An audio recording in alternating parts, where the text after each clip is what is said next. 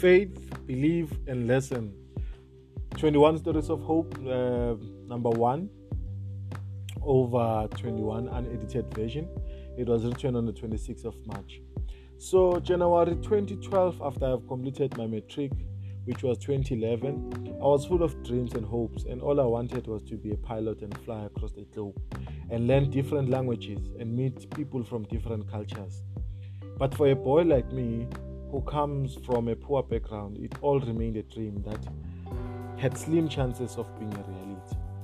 Looking at the generation before me and my entire family, it also made it clear to me that being a pilot was a far-fetched dream for your homeboy. My mother one night, she said to me, "You passed your standard 10, meaning matric, so well. I'm sure it wouldn't be any hard for you to get any job you want."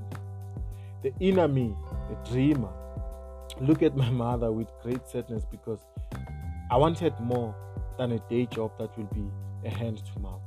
I wanted more so that the situation at home can even be better, not just for me, but for generations after me as well. Anyway, sooner or later, I had already accepted my fate and decided to do a CV that had swimming and dancing as my hobbies. That time I have 2 legs, like I can't dance, and the only time I was in a swimming pool, the water didn't even reach my legs. That's how small the swimming pool was. My neighbor's son, which I can't mention his name, was also unemployed at the time, so we would leave the township Monday to Friday, early hours of the morning, and walk to town to drop our CVs with hopes of being employed. One time I came back home so tired and hungry, and my mother asked me, "How did it go?" with energy and excitement. I had no words to express myself how I felt at the time because I could literally see my life taking a left turn.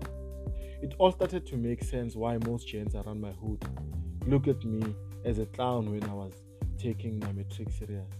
Their comments started to make sense when they would usually say, "After matric, you will be with us in the same corn. Kasi education, kasi graduates." My mother could see that I'm losing faith, and I don't even believe in possibilities that they said they come with one passing matric. Soon enough, I started walking to town on my own every day to drop CVs, and through the walks, I would fantasize about the cars that I would own one day and the company I would open someday and generate enough money and buy my mom a big house in the suburbs. Honestly speaking, what kept me going was waking up to poverty and saying goodnight to poverty every day. The inner me wanted more, and it knew that there is more into this life than our misfortune. So, a short background: my mother is a traditional healer and she gets a lot of clients, sometimes people who live in the suburbs and drive the cars that I idolize. I come home from my long walk. She said to me, "I showed one of my clients today your matric result statement and she was proud of you that you have done well. She even said you must come to her house today. She might have something for you by her way." I've never been this happy in my life.